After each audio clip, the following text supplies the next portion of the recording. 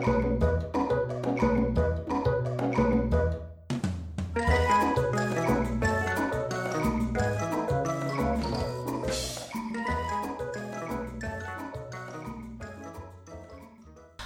and welcome to Unsupervised Thinking, a podcast on neuroscience, artificial intelligence, and science more broadly. We are a group of computational neuroscientists. I'm Grace. I'm Connor. And I'm Josh. And for this episode, we are talking about the biology of gender. And this is stemming from an episode that we did a few months ago, episode 16, which was a joint episode with the people from the Always Already podcast. And that's a critical theory podcast. And so for that, we were talking about the science of gender and studying gender and science's role in society and a whole bunch of topics. And we read this book called Brainstorm by Rebecca Jordan-Young that was kind of something like an outsider's analysis of the science of how gender is studied. And they kind of disagreed with the conclusions that some people in the field have made. But that conversation, that episode, spanned a lot of different things and didn't really get into the details of the science in those studies. So we just wanted to loop back around to this topic and go through some of the ways that gender is studied in humans and in some other animals. So I guess, in some sense, it's like our own curiosity led us to return to this topic because we felt like there was more for us to read about and discuss. Yeah, and so to do that, we read a paper called The Biology of Human Psychosexual Differentiation by Lewis Gorin from 2006. And this paper, I think, was really well written and interesting and kind of doesn't fall prey to some of the issues that some papers in this field do. So none of us actively work in gender studies or the science of gender or anything like that, but I was looking through the literature to find a good source, and it was kind of difficult to find something great on this. And this guy is a doctor from the Netherlands who actually works with transgender people. He's worked with, according to Wikipedia, over 2,000 transgender people. And so his approach is one that comes with maybe more understanding of the human level or the subjective experience of these issues than kind of a purely scientific standpoint, or maybe like a scientific standpoint that would have come from previous eras. So I thought this was a really nice read for this topic. Do you want to introduce the second paper as well? Sure. The other one that we read, which is a paper that was cited by the first one, is Hormonal Influences on Sexually Differentiated Behavior in Non-Human Primates by Kim Wallen. And so this is a more purely scientific one that goes over a lot of studies related to behavior in macaque monkeys. And I guess maybe to motivate the connection, obviously the second one was cited by the first one, as you said, but there's a sense in which, and we'll talk about some of the details, but in the first review, there's a review of many findings in the literature on gender and sexuality and biology, and one of the sort of conclusions is that a lot of the results are relatively weak, with the exception of there being potentially very clear and dramatic effects around androgen exposure early in life or early in development. So androgens are just like the general class of things like testosterone, like more masculine hormones. Obviously all these terms come with conclusions baked into them. Implied, yeah. So androgen means male. Yeah. But it generally refers to the male generating hormones, basically. It refers to testosterone and dihydrotestosterone and this class of things. And so one of the classes of findings that seems most robust under scrutiny is something about, let's say, we'll get into the technical distinctions more, but like masculinization as a consequence of androgens early in life or early in development. And this macaque study does, kind of says some interesting things, not all of which we're not making claims that this all carries over to humans, of course, but just it says some interesting things about primate development with respect to androgens. So it kind of goes into more detail on that topic. So I guess we can start with the first review and then make our way to the second paper later. Yeah, and so obviously there's a lot of reasons why these kinds of questions about gender are actually very difficult to study in humans. I mean, I think the naive question that most people have, which is kind of what these things are interested in as well, is to what extent is gendered behavior something that is baked in from the start, or something that is primarily influenced by society and expectations that you're given to behave a certain way. So you would want to be able to kind of raise humans in isolation and see if they still show differences along lines of, males behave one way more often and females behave a different way. But obviously you can't do that kind of thing. And so it's easier to approach with animals, but then there's complications about maybe what is gender in animals, because you can't actually ask a macaque if they identify as female or if they identify as male. And also we can get into some of the issues with studying this with even lower mammals. So, a lot of rodents or something. A lot of work is done in rodents in neuroscience and in biology. And sometimes there's no strong reason to believe that those things aren't broadly applicable to humans, but in certain cases there are clear differences that have been identified, and so they make extrapolation from rodents more difficult. But yeah, so let's start, I guess, with I kind of liked the way that this Lewis Gorin started the paper, which was more talking about kind of his experience in a way interacting with people who are trans or who have gender identity issues, and he gave some kind of interesting facts about those topics, and it gave a kind of broader, more maybe humanistic intro to the topic than these papers normally have. So I guess one thing is that the terms that are used, sex refers usually to biological sex, so that's usually identified by chromosomes or genitalia at birth. And then gender is the way someone identifies, so female or male gender or variants of that.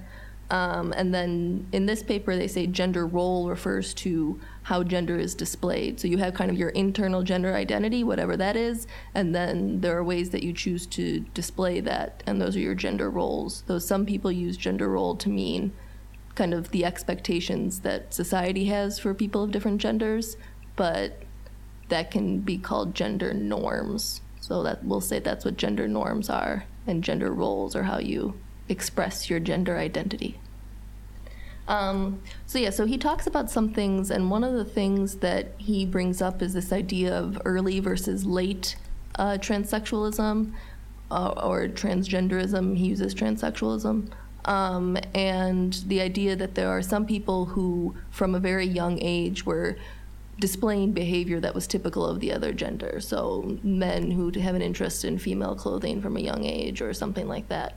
And then there's other people who it seems like, maybe in their 40s, they all of a sudden develop an interest in perhaps identifying as the opposite gender. And so that these potentially are two different types of transgenderism. And he also says that in this later version, there's an idea that the male to female trans people potentially find it kind of erotically interesting to think of themselves as women, and that's a component to their desire to transition. He also says that these later transitions aren't as successful as people who have these properties early on, because where success is defined as like personal satisfaction after transition. Yeah. If they make a transition, how likely are they to be satisfied? The people who do so later in life might be less satisfied. But I wanted to bring this up because there's this, the phrase for this idea that a man is kind of attracted to the idea of himself as a woman is called autogynephilia.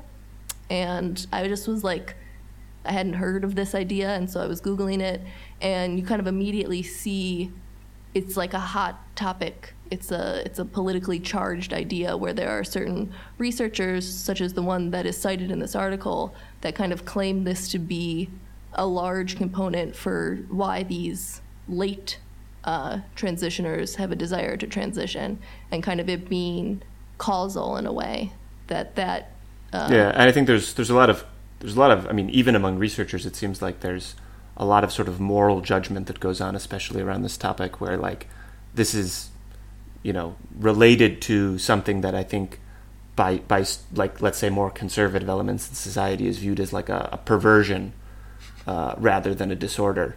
Yeah. No, I mean this is like a charged topic where Yeah. that is the language of this debate. To be clear, right? So he says in this paper that most transsexuals do not recognize themselves in the typology, in this kind of bipartite. Yeah, the early versus typology. late. Right. So this is something that some other expert has proposed. Yeah. So there's apparently there's some conflict, and we shouldn't get into this because it's not something that we know well. But there's apparently some conflict between this academic and an academic at Northwestern over how salient these taxonomy are for transsexual. Yeah, so the guy who is a proponent of the early versus late dichotomy and the autogynephilia thing is called Blanchard. There's a few. I mean, it's not. Well, it's not just the one that's yeah. cited here and is kind of targeted. But no, I mean, I wanted to bring this up exactly for that reason, that these things are very debated, and this is a science that interacts heavily with the real world, and so. So when I looked at, so there's this blog called Whipping Girl. There's also a book by the same title that talks a lot about trans issues. And the post on this autogynephilia thing there was basically pointing out that in the studies that claim that this is, you know, a component to these people who transition late, the people who didn't report autogynephilia were kind of excused away as just not being honest in their reporting. That was the claim. And so obviously that's not appropriate science. You can't just take the people who don't fall in line with your results and say that they're lying. But it wasn't the case that no one reported that. It was just the claim that, you know, anyone who transitions late feels this, and also that's a motivating factor for their transition. That just seemed not supported. But Sure. when it gets translated into these studies, so like, yeah, that's a bad study if they really just excuse the people who didn't line up with what they wanted to say. But the problem is then, you know, a headline gets printed that like trans people are in love with themselves or something, like, you know, that's more degrading than even what the bad science is saying. Then there's obviously a pushback to say, no, that's not our experience. That's not representative of our population. But in a weird way, that's kind of saying that this autogynephilia is a bad thing. It seems like both parties are saying, you know, it's bad, and so trans people are bad, or it's bad, and we as trans people don't support it. And it gets very worked up. The whole field is worked up, and any kind of small statements are put into this context where they can have huge impacts because some people kind of want to malign others. Yeah, I mean, this is now a dated joke, but there was the Seinfeld bit from one of his episodes where it's like people thought he was gay, and he's like that he was saying he's not gay, not that there's anything wrong with that. Yeah, exactly. Right. He wanted to disclaim that he wasn't criticizing gay people, but of course, like the joke was that by like even being kind of Like put off by the fact that someone thought he was someone gay. might think he was gay, he was of course saying that like there seems like there's kind of something wrong with that. So he had to like say that there wasn't, but even saying that doesn't really fix the problem, fix the sense that you're conveying by making the first assertion. And so that, you know, touches on how the science of gender is obviously like very complicated, because if you do it sloppily, there are real consequences and there'll be real pushback. But also it shows that it's hard, because if it is the case that you try to do a study on autogynephilia in an atmosphere where maybe like Christian people have been publicly saying how terrible that is, or, you know, it's in the atmosphere that this is a bad thing and that the trans population doesn't want everyone to think that that's how they feel, then even if you as a trans person did feel that way, you might say that you didn't, because you don't want to be contributing to the idea that that trans people feel that way. And so there's all these feedback loops when you're looking at human behavior and, you know, taking surveys of humans' opinions that can make all of this very complicated. So I think we should get into some of the scientific details, but there's one other thing I want to say, because I think that this topic, though it sounds like we've started in a direction where we're talking about transsexualism, is not really related to, I mean, it's related to these things, but it's also, there's an interesting question lurking in there for me about, I would say, like, the sort of mainstream heterosexual population, which I think was an interesting one and puzzling one, which is like, as human beings, we find ourselves, and I think it's something that it's easy to elide over, right? As human beings who maybe do not have non-conforming sexual identities or orientations, we find ourselves with some identity and with some orientation, and it's possible that is entirely socially determined, but like obviously there are gender distinctions between the genders, and distinctions between the sort of sexual anatomy and sexual behavior. So it seems likely, I think, that a sort of a decent amount of sort of sexual identity and sexual behavior are determined in part biologically. And when you think about that, just for for an average heterosexual person, it implies that who you find attractive is like somehow determined by like perceptual features. To me, this at least seems to follow, and maybe there's a flaw in this reasoning. I mean, this is like sort of basic. I mean, we kind of like, I think colloquially people accept this, but like who you find attractive is determined by sort of perceptual features. And somewhere, like probably to some extent genetically, or developmentally, your brain is sort of popping in response to certain fairly innate things. I mean, like we accept this with animals, like certain birds find big feathers on a bird of the opposite gender attractive, and it's just you can, like trick them with like, and you can trick them, yeah. So like if you make like like an animal that looks like it. I mean, or how like in certain kinds of primates, you see that there are sort of large posteriors that get like inflamed when the animal is sexually receptive, or something like this. And it's like, so just to be clear, is this actually related to the study of gender, or are you conflating sexuality with gender or something? Well, I mean, so this review talks both about the sort of biology of sexual orientation and sexual identity. And so here I'm mostly speaking about orientation and sexual behavior. But I mean, in the studies we're talking about, both sexual behavior and sexual identity are discussed. So sexual identity or gender identity? Well, okay. So what do all these things mean? Like, I just Well, that's the point of. I mean, that would ideally be the point of good science on this topic, is to pick apart what these different things are. I mean, sexual identity. I don't know if I have a sense of what that means. If you just meant identifying as male or female, then I would probably call that gender identity. What do we want to know? Like, if we were Yeah. to do this, what would we want? I would. So this is what I'm trying to get at. I mean, one of the things that I want to know, Yeah. right, is in heterosexual people, what's going on developmentally or genetically or developmentally, that gives rise to an adult brain which finds only roughly 50% of the population like sexually appealing. Do you mean like a heterosexual person today in America? No. And so like obviously there's huge social cues. Like So, but like a prior question is like, I want to know. I mean, clearly these things interact.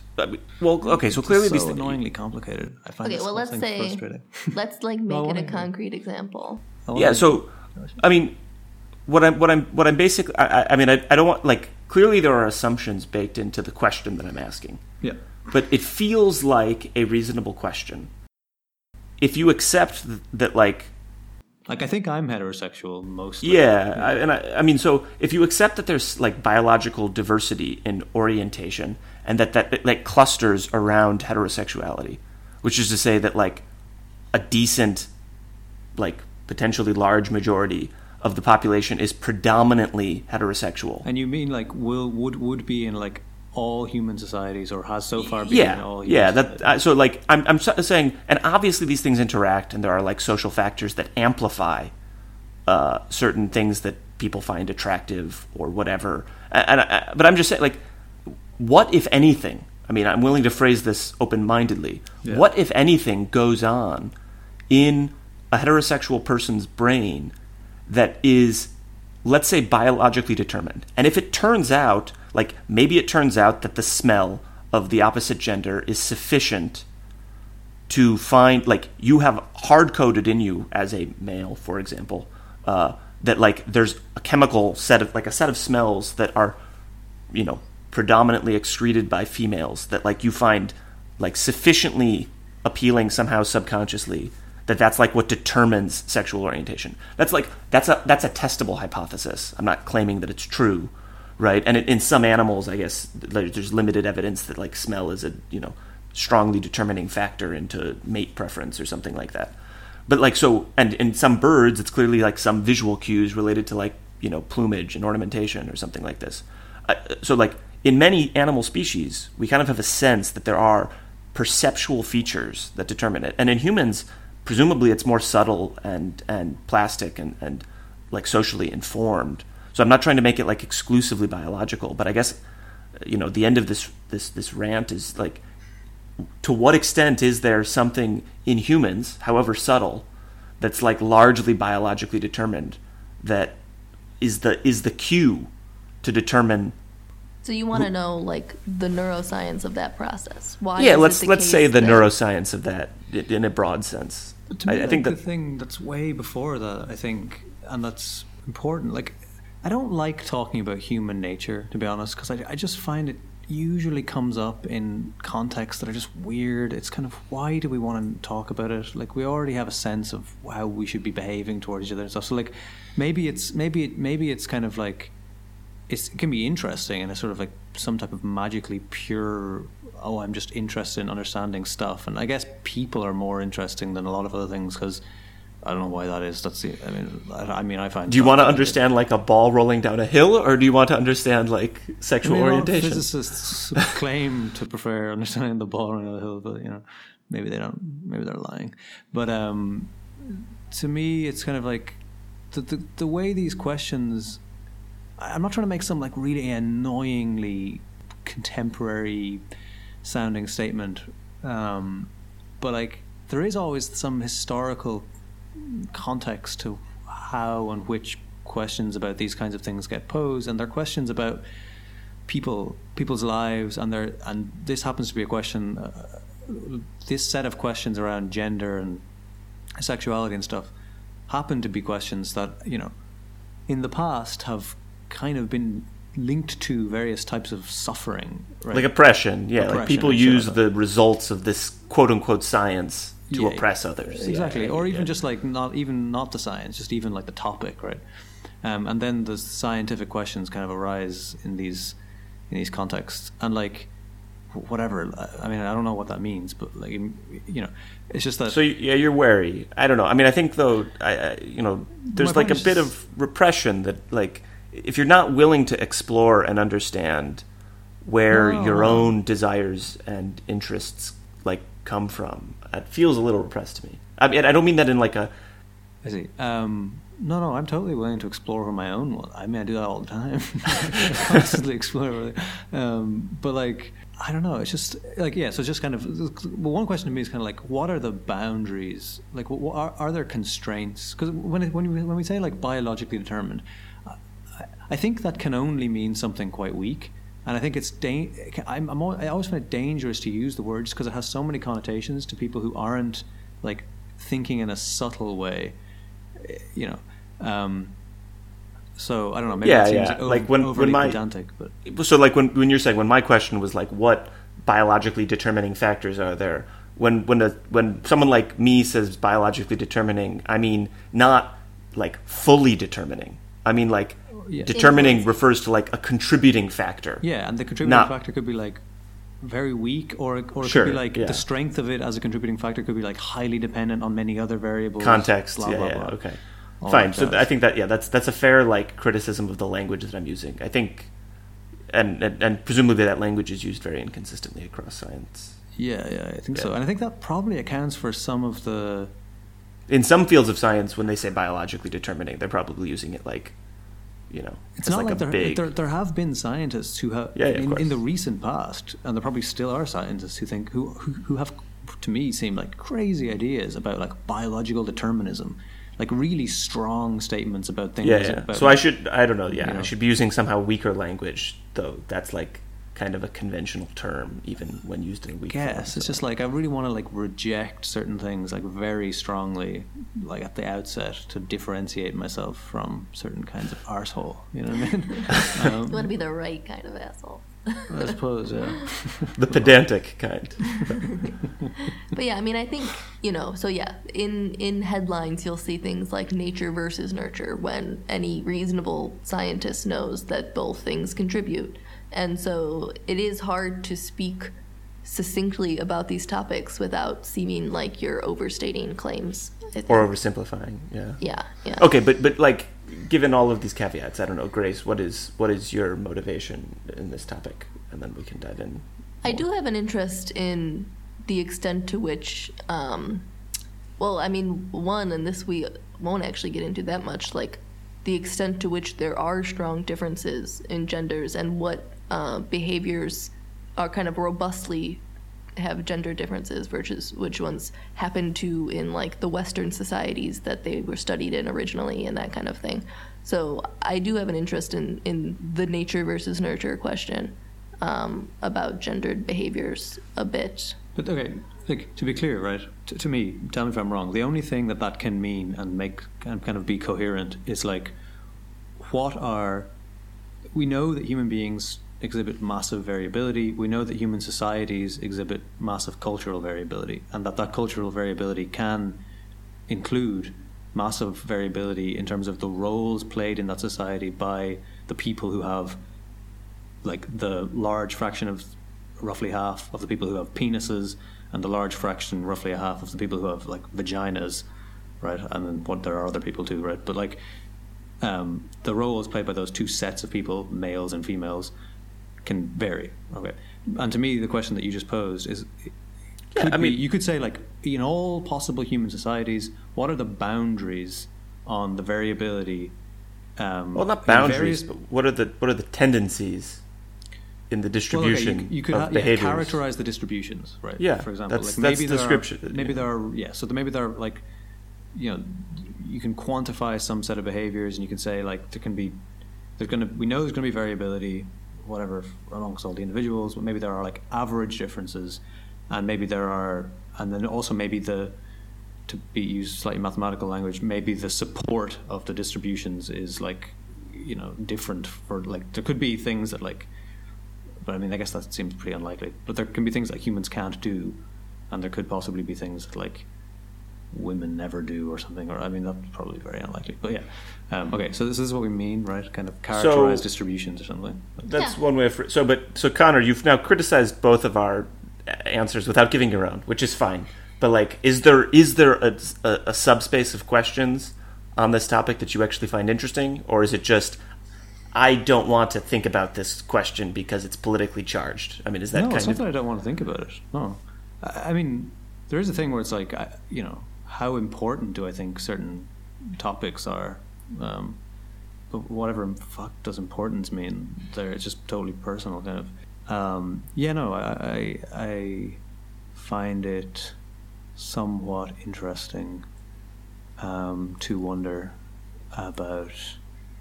So there's salient things like there's sexes. There are usually two sexes. That's very saliently clear. That seems to be the case, right? And then I guess, are there? But there are differences in behavior. I mean, like, we know this already, so it's not like, I don't know. It's just like, what is the interesting thing, really? We can observe differences in these distributions for a wide range of behaviors, and the thing that I'm interested in is, how would those distributions change if society could somehow be removed? But like, which it can't. I mean, of course, it's like it's interacting. So the question is, in some sense, like, I mean, to try to rephrase and bolster the legitimacy of that question, right? It's like, not necessarily with removing society, but like kind of what is there that would be regardless of society. You can think about it as like any society puts pressure on different behaviors across genders, maybe reinforces some behaviors as dimorphic. Like, how much are certain behaviors characterized by like so deep an innateness that different, like, like even in very different societies, it would require like enormous pressure to change certain behaviors in, for example, males versus females. So like, I don't want to read too much into this, but like as a plausible example, given the papers that we read in the macaque, in the rhesus monkey study, they speak about infant interaction as one measure of sexual dimorphism, basically. Like that young female macaques enjoy interacting with infant macaques more than young male macaques enjoy interacting with them.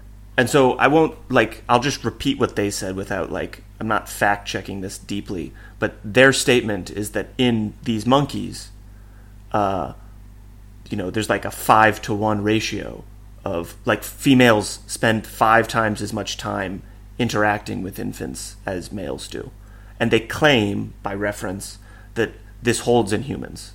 And I haven't looked at that reference, but so that would be like one example where, if it's true, hypothetically, that across societies, females tend, and this is true for primates and presumably less true, I don't know, for humans, maybe it's equivalently true for humans, females want to spend more time interacting with infants. That would be interesting if true. I mean, I'm not buying too much into it per se. I mean, it seems robust as a finding in animals. I guess it's interesting. I mean, it's just like... So why is it interesting? Maybe it's not humans aren't animals, right? So it's kind of like... Well, they're not those... They are. They're not they're very different to other animals. Sure. We don't... I think it's wrong to think of them as too... Or not wrong. I mean, they are animals. Obviously, I think they're fucking animals. I think I'm totally an animal. I'm very annoyingly irrational. You're almost bipolar about this topic, it seems. Yeah. No, in a way. But it's just that they... okay, so... Whatever. It's let's say it's a general thing where females want to play with babies more or something. I think that's just such a simple... I guess this is the point, maybe, is that we're always talking about these distributional things, and when you make these one-off, one-line statements, usually they just characterize the mean. And I think maybe there's something about categorical thinking or something. When people hear these, as the sentence that says if you use a sentence, if you have a sentence that's got a greater than or less than in it, males, females, or females tend to play with infants more than males, basically. Yeah, that could underlie an enormous difference, or it could underlie a tiny difference. It doesn't tell you anything about the variability. It doesn't tell you anything about the variability, in a given population, or between populations, or across time. Blah blah blah. So to me, it's unless you have much more detail, the statement kind of doesn't justify anything, really. In terms of Well, it's not. There's a difference between justify. No, I know, but justification comes into it almost inevitably, because there will always be, unless you live in a world where there's total kind of lack of major power imbalances between people of different kinds of any systematic sort, right? So, for example, males and females. Historically in lots of societies have been major power imbalances on average between males and females. So unless you live in a world that doesn't have any of that it's just always this thing where I'm not saying you shouldn't say it. But I do think there's a certain kind of responsibility that comes along with... Yeah, but we're getting into this at a very deep level around every statement we're making on this topic. And I think that's a valuable digression, which is essentially what you're saying is that why do we feel like we should be making any of these statements? And so I'd like to at least attempt to motivate why this is not as problematic. I mean, it is problematic for all of the reasons that you've elaborated, but there's a sense in which, to me, it's almost a kind of, people want to know, maybe purely for voyeuristic reasons, but also maybe to feel psychologically like they have a sense of what other people are like. they want to know things about the distributions of things and people. Like, why are surveys and polls interesting to people? It's because they want to have a sense like, well, what do other people feel? Yeah. Right? And I think these are charged topics, and they feel very fundamental. Like, you interact with people, and you just want to have a sense like, what are people like? I think there's a naive and playful way. I mean, I realize that this can very quickly lead to sort of oppressive tendencies when imposed as norms. But like, and so I'm not trying, like, you can be sort of, I could be like cheery in this conversation and say like, oh, let's just know about the differences. But then like in the next conversation, it'd be like, oh, now that we know those differences, let's make, political policies that reflect the fact that there are those differences. I mean, and I'm not, but ignoring that for a moment, I mean, I think that there are maybe I'm wrong. Like, maybe the right answer, if we want to keep things fair and equal for all individuals, is to just not know these things. Because if we know them... But I don't really believe that. I mean, I think that we can have this knowledge and use it responsibly. But also, I think that there is just a curiosity to this. And it's like almost like voyeurism, right? We just kind of want to know a bit about people generally because it's interesting to us. I totally agree with that, yeah. I feel about it the same way that I felt when I was young and initially getting into things like psychology and neuroscience. There's a sense of like, we do things and it's not clear why. And like, I think most people who take intro to psychology are just like, oh, cool, like I'm understanding myself and I'm understanding the people I care about and that kind of thing. Like, it's just general understanding. But I do agree that it would be nice if it could be done in a bubble that isolates it from the external world, at least until things are settled a bit. Because if you let things out too early, they go into this highly reactive environment where they get amplified and distorted, and it feels like it's dangerous to even say anything then. I think that's right. I don't, so to be clear, right, my concern is not actually, it's, of course, I think all things are of legitimate things to study. I mean, unless it requires harming people to study them or something. I'm roughly, right? I'm sort of all for like general curiosity and attempts at understanding. I'm trying to I think my criticisms are more actually to do with how to do good science around topics that are politically and socially charged. I think the fact of a topic having a kind of an important social history to it, which is probably true of all scientific topics, can often be should, I suspect, often be taken into account in order to do better science. Yeah, I mean, so I agree. I think let's move to some of the scientific details. I mean, we've had a lot of interesting, I think, sort of meta discourse around this topic. I can't help but talk about these things in like a meta way. I like that our whole point of this episode, which was to actually get to the science, has been sidetracked. I guess it's impossible. Yeah, no, but and I think that like that's a nice like. I don't know if it's an allegory or a parable or if it's just but like we can't even get to the science on this because it's too politically loaded. Like even just the three of us talking about it, it's as though we've been stymied. Well, let's just say that every sentence from now on is implicitly prefaced with, this might not be right, and we don't want it to affect things too much, but... Let me make one more quick statement, okay? Because you said this thing of, like, you go to a psych class and you want to know, like, what are we like, right? Mm-hmm. And of course, like, everyone can relate to that, can relate to that feeling of, like, wanting to understand what human beings are like. And so I just think there should be, like, modesty and kind of historical awareness about our own efforts to understand ourselves. Yeah, fine. That's all. That's reasonable. Here. Okay, so... Oh, and caution when you're telling the youth, right, how people are. Oh, God, right? yeah. If you don't want some old fucking fucker being like, oh, like, the women have to be, like, whatever. Like, because that's the old-fashioned... I read a paper that macaque females love infants, so therefore my wife's not going to work. Exactly. Yeah, and of course, when, like... contemporary versions of that, too. And if, like, a white male professor over 50 is telling that to his female undergraduates, there's, like, of course, a social context to that, right? I mean, I get it. So for the rest of this conversation, let's remove social context and try to just really? Speak about the science that we're aware of. Okay, so So the review paper, I mean, it does start off with, as I said, this guy talking about kind of some of the information he's gleaned by working with transgender people. And so I'm glad that we brought up all the caveats and confusions. And yeah, this isn't about transgender people. It just happens to be the case that some of the disorders that are used to get at how sex and gender are related, they involve people who were assigned one thing at birth and chose to change later. And so it becomes relevant to have that perspective. So yeah, so maybe we can start just to set up an explanation for some of the natural experiments, quote unquote, that he talks about in the review. We can explain very briefly kind of sexual differentiation in utero. I guess I can do that, but go ahead, Grace. Right.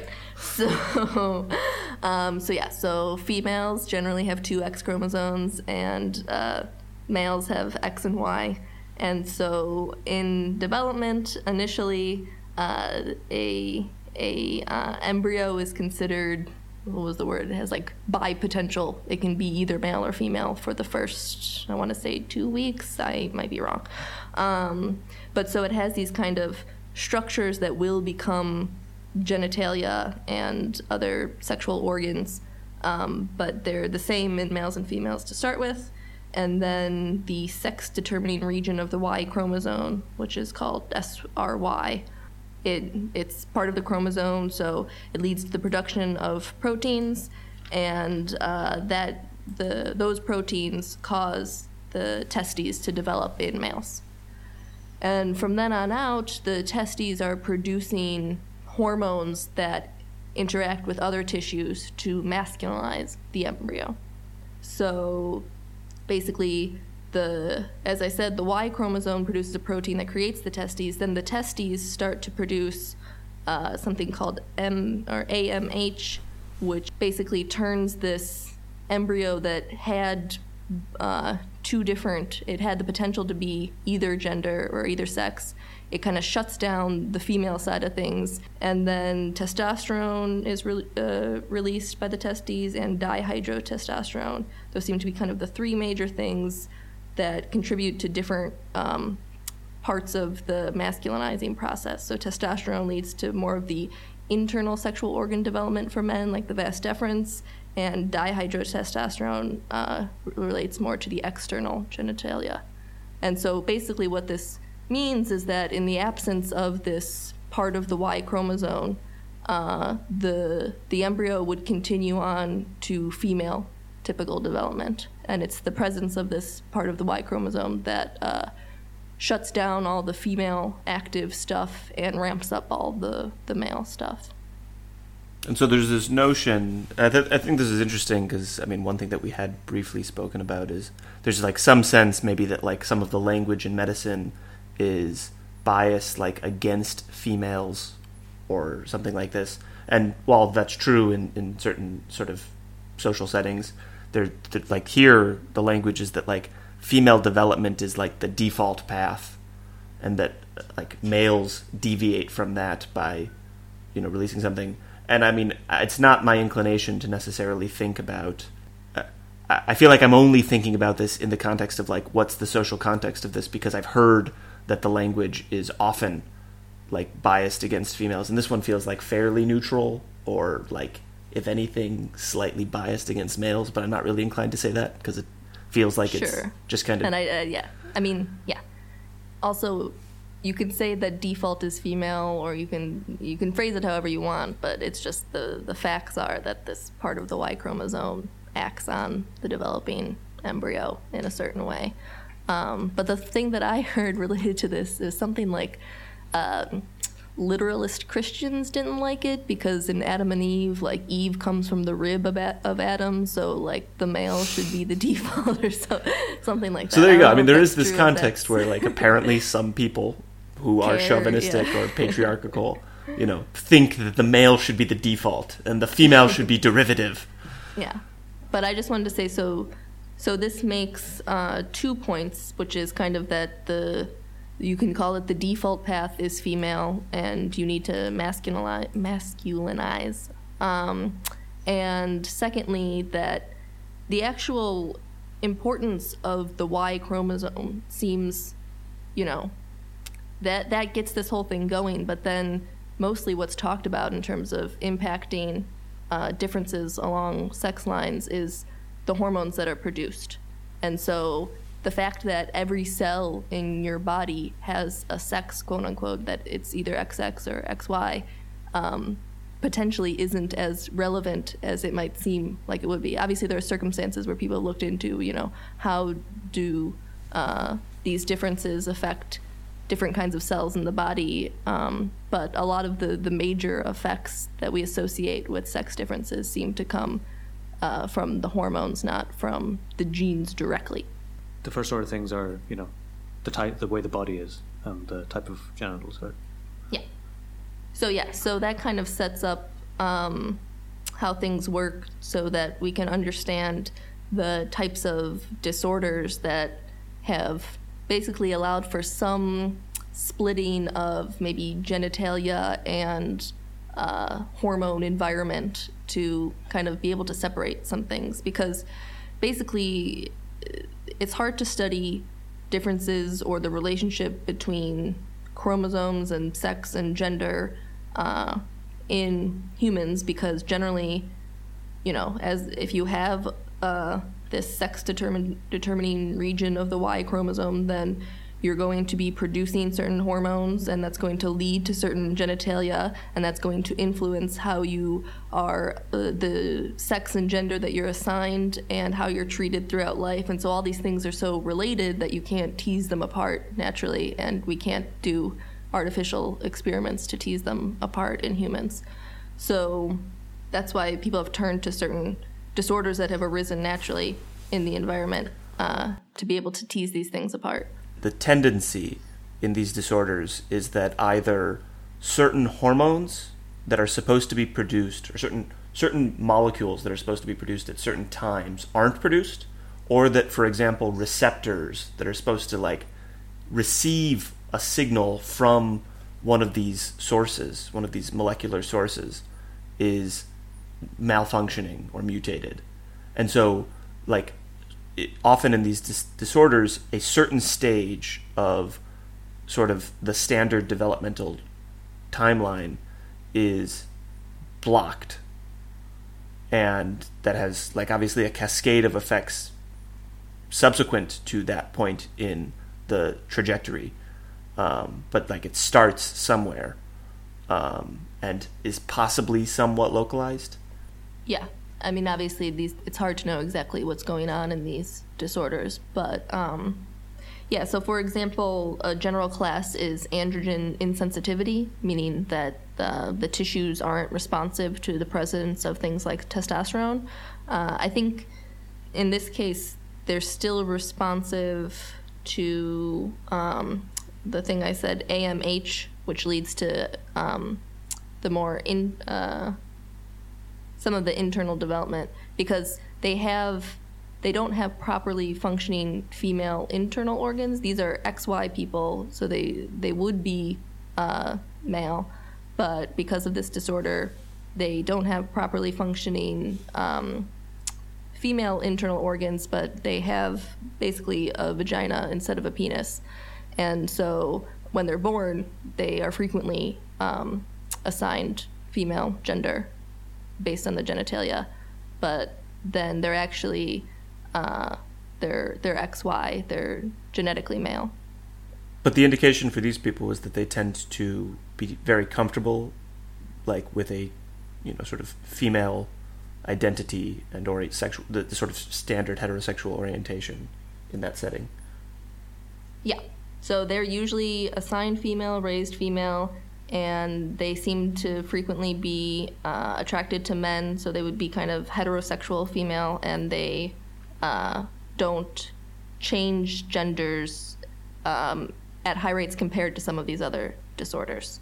So I think the number was around 10% of them will change genders. Do you guys think this kind of thing of why do we call these disorders matters? Do you think is that bullshit? Yeah, I understand what you're saying. I think when I say disorder, I just mean rare thing that changes the course That's not what disorder really connotes. Yeah, I know. Yeah. But like, do you think that's important? I mean, like, So I think like every part of this language is like socially problematizable, but I think that this is not unique to this. yeah, I'm not saying it's unique. I'm just, Right, it's a standard medical thing, which is like anyone who is deviant, in medicine. in medicine is classed as being disorder. Yeah, I mean, You could say the same. So you could ask the same question, but also like mental. like, and I think it's true of things that are sort of obviously life impairing, like diabetic people, right? Like people with juvenile. Feels very reasonable to call it disorder. Right? I mean, these people have. And this is something that is mechanistically similar in that it's like a malfunction genetically that causes some deviation in a developmental trajectory.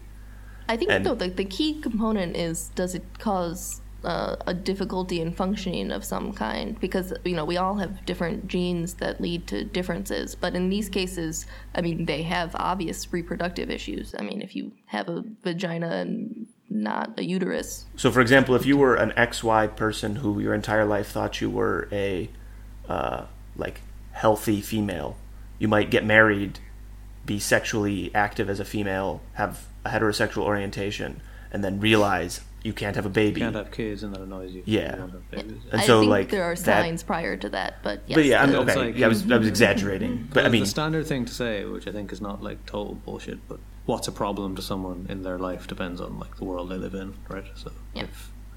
if we live in the future where we grow all the babies in test tubes, then it won't matter. then it won't be a disorder. Or something. Yeah. So these conditions, that's probably a good word. I'm not trying to police your language. I'm just talking. you are trying to police the. I'm not. You're trying to police the I'm whole conversation. acknowledging- I hate people who police language. I'm definitely not trying to do that. Okay. I just No, think it's an interesting thing. Yes, I think it was an interesting thing to bring up as well. All right, you're going to delete that part, I guess. Okay, continue.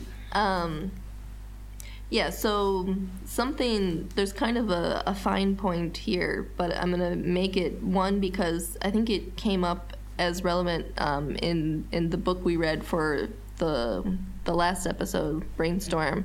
And so that is that these people with androgen insensitivity, their body is still producing androgens, so the body is producing testosterone, but that testosterone doesn't really have anywhere to go because the tissues aren't receptive to it. And so they end up with excess testosterone, which the body can actually turn into estrogen. And so they also have high levels of estrogen. And in rodents, high levels of estrogen can actually be defeminizing. And so that led to some confusion and interpretation of these conditions where they're androgen insensitive and so have high testosterone and high estrogen. But it turns out that aspect of estrogen doesn't hold up in primates. So lots of estrogen doesn't have an effect of making anything more male. That was something that was only true in lower mammals and rodents. And so that's an example of where this doesn't hold the use of lower mammals. So it seems like in these gender-related things, you should be looking at studies that look at, if not humans, non-human primates, ideally. Yeah, That's not and gender well, yet, but- right? 'Cause- Well, I think it's even more complicated than that. I mean, we talk about it as though primates are a better example. I mean, as one side point worth bringing up is that, like, even in the case of primates, it's like not the case that everything translates to humans. For example, baboons have estrus swellings and are like sexually receptive, especially at certain times when they have this swelling. Obviously, human females have cycles for sexual reproduction, but it isn't the case that their receptivity is as strongly modulated as it is in these primates. So there always needs to be caution, and as in any kind of animal research that is meant to be informative of humans, it's good to have kind of a feedback loop where you figure some stuff out on lower mammals maybe, but then check in with higher ones, and if it's not lining up, then you know that the lower mammal studies might not be so relevant. So another one that I think is interesting is called something with a lot of words, 17 beta hydrosteroid dehydrogenase deficiency. And what this is again, it's someone who's XY, and they, in the early differentiation stages, like I was talking about, where the testes produce hormones that guide the development of other tissues, they have certain cells that cannot produce testosterone. So this leads to a female-like external genitalia, so they're usually raised as female, but then the different cells later on are able to produce testosterone. So this is a more isolated condition where the prenatal environment seems to be different, but then later the hormonal environment later on becomes more typical of XY. And so in these people, when they're assigned and raised female, about 50% of them change genders to male later in life, post-puberty, I believe. So this is kind of related to this idea of organizing versus activating. So there's a sense that the prenatal hormonal environment organizes the brain in a certain way, such that later hormonal exposures, like the kind that happen in puberty, will activate it to produce gendered behaviors.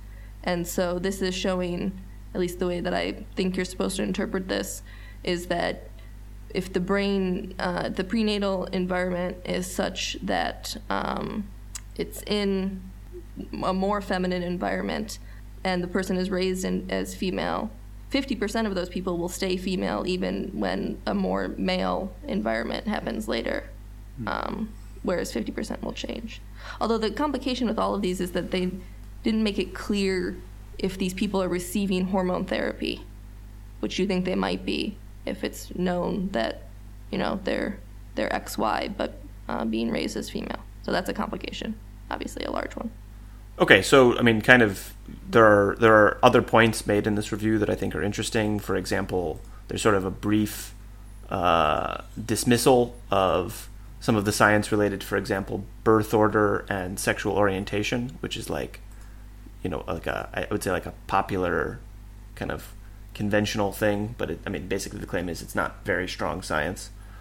They kind of dismiss the birth order thing with sexuality. They also talk about certain areas of the brain that were thought to be sexually dimorphic, but the way they describe it, it seems like a lot of those studies fail don't to replicate. reproduce. Yeah. So that was also actually a very interesting point, right? So I'd even heard about in a neuroscience class as an undergrad some of the hypothalamic nuclei of a certain brain region that are discrepant between men and women, and there's some, I think, interest in finding brain regions where homosexual men have similar properties to female brains. And it's usually size and neuron number that are being looked at, which are pretty crude measurements. So it's there's this region in the hypothalamus that's large in heterosexual men and smaller in women and homosexual men, or something like that.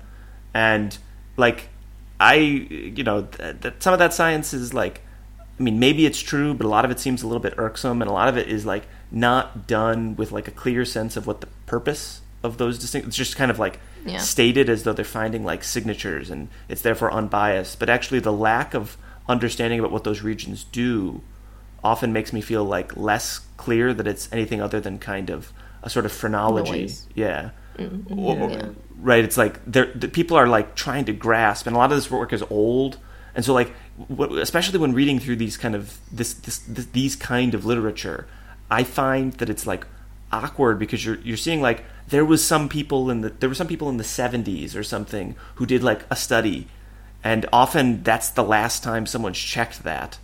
Yeah, it was really weird, this literature, Yeah. the citations, So it's when they come from and everything. There's this hypothalamic nuclei that's bigger, according to some study in 1977, that hasn't been replicated. I'm making up the date. Or on the that. one time that it was replicated, it didn't Exactly, replicate. yeah. So someone tried to and do it didn't late find again in the 90s, and they found that it didn't seem to be true.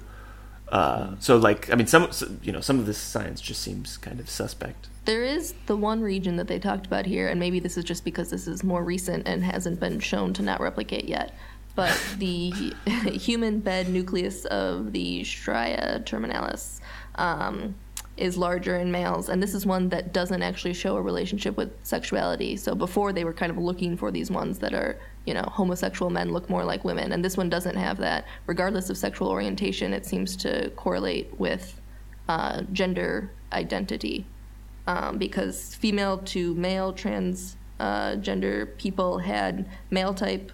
Well, there was only one person that they looked in that, but male to female, they had more people, and they have female typical, the size of this area and the number of neurons. And in animals, it's supposed to be related to maternal behavior. So this one has a little bit of a mechanism potentially related to it, and isn't about sexual orientation, but is about gender identity. But again, probably needs time to fail to replicate. Well, no, I mean, it's clear that there will be obviously, I think we expect that there will be some of these things that are real. It's just until a good, sort of thorough story is developed about them, it feels like we should be careful. That's all. Yeah, of course. There's a guy. Do you guys know who Bruno Latour is? He's like a famous sociologist of science, and he's I think he's famously critical of science or something. Yeah, although I'm reading a book of his now, and it doesn't seem that critical, actually. Which I think it's funny. Well, but you're deeply cynical, right? So if you were, oh yeah, you think I think science is also so I just totally agree with Bruno or whatever. You're just casually reading this with the same malaise as all of the sort of humanities scholars feel towards science.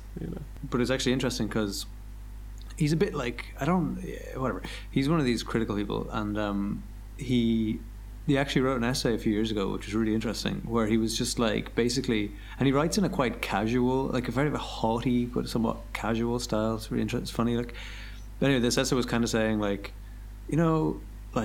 you noticed the way a lot of these critical ideas that I myself have been part of developing over the last decades have kind of become fucked kind of. He basically was saying this whole enterprise seems to be a bit of a dead end, and we're kind of only hurting things, and our ideas are being used by really right-wing people, and it's kind of disturbing to me. And he kind of basically makes the very nice point, which is just he was always kind of intending to study science with the mind to making it work better, and it's devolved exclusive into criticism or something like that, or so, yeah, or just kind of, yeah. I don't know. It was interesting because I don't know. I think that kind of thing all the time when I read these kind of things. Why don't let's be more. It's hard. Yeah, science is hard. Not the science is just hard, but I think I like all that critical work. I think it's really interesting, and thinking about how science works and stuff. I don't like the attitude that sometimes exists that science just goes on as it does, and we can think about how it works and we can try to change how it works and so on. But it was just interesting to hear him, this person who's considered super critical, to be I was trying to help and I think that it's not working. That's funny. Anyway. You should send me that essay. I'd read it. I could put the link online. Yeah. But also send it to me because I don't look at our website. We'll do that. So do you want to talk about the macaque paper? Yeah, that sounds good.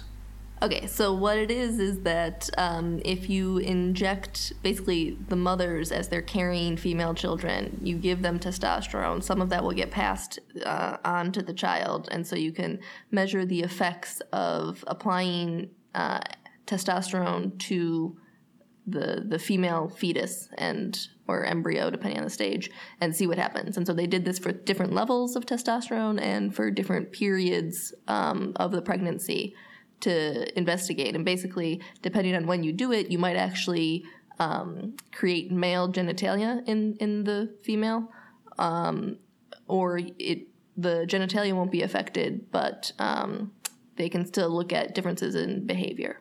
So what did they find? Essentially, if we summarize the paper, which itself surveyed a lot of interesting work, essentially there was an early phase and a late phase, where if androgens were presented in the early phase, the anatomical changes followed. So basically the genitalia was masculinized, and in the later phase, the genitalia were kind of set and they changed, but not very much. So they were only slightly changeable in the later phase. more like size and things like this a little bit. But the behavior of the animal changed. Whereas early phase, but no late phase androgen exposure resulted in or limited behavioral changes. Let's approximately no behavioral changes, but if I'm being slightly extreme, like very limited behavioral changes, but a lot of this anatomical change. So the one thing that was like kind of core and actually quite interesting about this is essentially that this dissociated some of the behavioral and anatomical findings. I mean, of course, it's more complicated in humans, where like if you have some non-standard anatomy, it may affect the way you behave due to sort of psychological reasons and the way you fit into society. But like in this context, there's at least something which is, I think, interesting in this context, that like you could have anatomical sort of masculinization, but not masculinization of behavior, or vice versa. So there's a clear dissociability between those things in this animal. Mm-hmm. And what are the masculine behaviors? So they did observe these macaques to get a sense of what kind of behaviors are associated with different genders. And so one thing was vocalizations. These animals naturally vocalize and call to each other, and they described the female vocalizations as more like cooing sounds, and if they were separated from the mother, the female vocalizations would last longer. This kind of like back and forth between the child and the mother when they're separated would last longer for the females, and there were some other effects of the vocalizing. There was also the type of play, so the males had more high energy play and more mounting behavior than the females. And as we said before, the females showed more of an interest in spending time with infants and spending time with adult females. And they also looked at the extent to which mothers treated male and female offspring differently, and they suggested that there weren't strong differences there. Maybe some small things related to grooming, or they said that if the male child was separated from the mother and calling with these vocalizations, that the male would be retrieved faster, but I think they were attributing that to the difference in the sound that was made, that the male call was kind of more effective at getting the mother's attention, not necessarily maybe that the female was doing that because it was a male child. Although that would mean that the males would always be picked up quicker. So it's for which, from their point of view, is a difference, right? Yeah. But don't they also play with males' genitals more or something like this? Yeah, they said that it was inspecting or grooming the male genitalia. The mothers would inspect or groom the male genitalia more than the female. You know, this whole thing of like, how do people choose what to look for, right? Like, I thought it was funny that they mentioned that mothers will inspect the genitalia of males who have larger penises for longer. Do you notice that? Well, that's because there's more to inspect. I see. It's just like, no, I don't know why did they think of measuring? Like that means that means that someone sat down, like got out a tape measure. Yeah, I mean, I was thinking about this too, because this came up also in the context of there were males that were exposed to androgen blockers in the late stage, so their anatomy was somewhat fixed, but they said that like their penises were smaller when exposed to androgen blockers in the later stage of development. So first of all, worth noting that was a salient thing that both you and I noticed. Exactly. So like when we're reading this paper, we decided to bring up these topics. But this is the one thing I've mentioned. This is the only thing you thought about. You just read the whole paper, and they were playing with the larger penises. It was. I was thinking about the research methodology of this and how it would be sort of interesting and weird to be one of these researchers who's like tasked, probably like some undergrad or grad student who's like tasked with measuring the size of a population of monkeys' penises under different circumstances. You do what you have to do for science. Indeed. Right. But this one also kind of tried to do the ideal experiment that I would like about changing the society that the macaques were raised in. They said that there were different groups of raising that they tried raising them just among their peers, so it was kind of like, was that Lord of the Flies? Like there's kids stuck on an island. And then there was a rearing situation that included the pairs of mothers and infants. And so I think the conclusion from that was mostly that the behavioral differences in genders remained even in those different rearing situations. So that's, again, supportive of the idea that they have to do with androgen exposure, potentially. At least not so much to do with the things that we talked about the mothers potentially treating the different genders differently. Wasn't there some finding about what are called monkeys, not having sex when they were... Oh, yeah, the macaques that were raised only with their peers, so Lord of the Flies, they did not develop the males didn't develop normal sexual behavior. I don't know if they elaborated on that exactly, but if they're raised in mother-infant pairs, they develop normal adult sexual something behavior. Like Oedipal going on, you know? Yeah, well, I mean, the mom is spending a lot of time inspecting. Yeah, exactly. You need your mother around, like, fiddling with your larger than average penis so that you can become a, you know. I think it might be time to wrap up. Whatever. Okay. Fine. I'm glad that we did actually get into some of the science this time. Yeah, no, that was an interesting conversation. Yeah. It does seem fun, I guess, to study sexual stuff. And with that should be how we wrap. Thank you, Connor, for the summary of our feelings on this topic. Yeah, no problem. Till next time.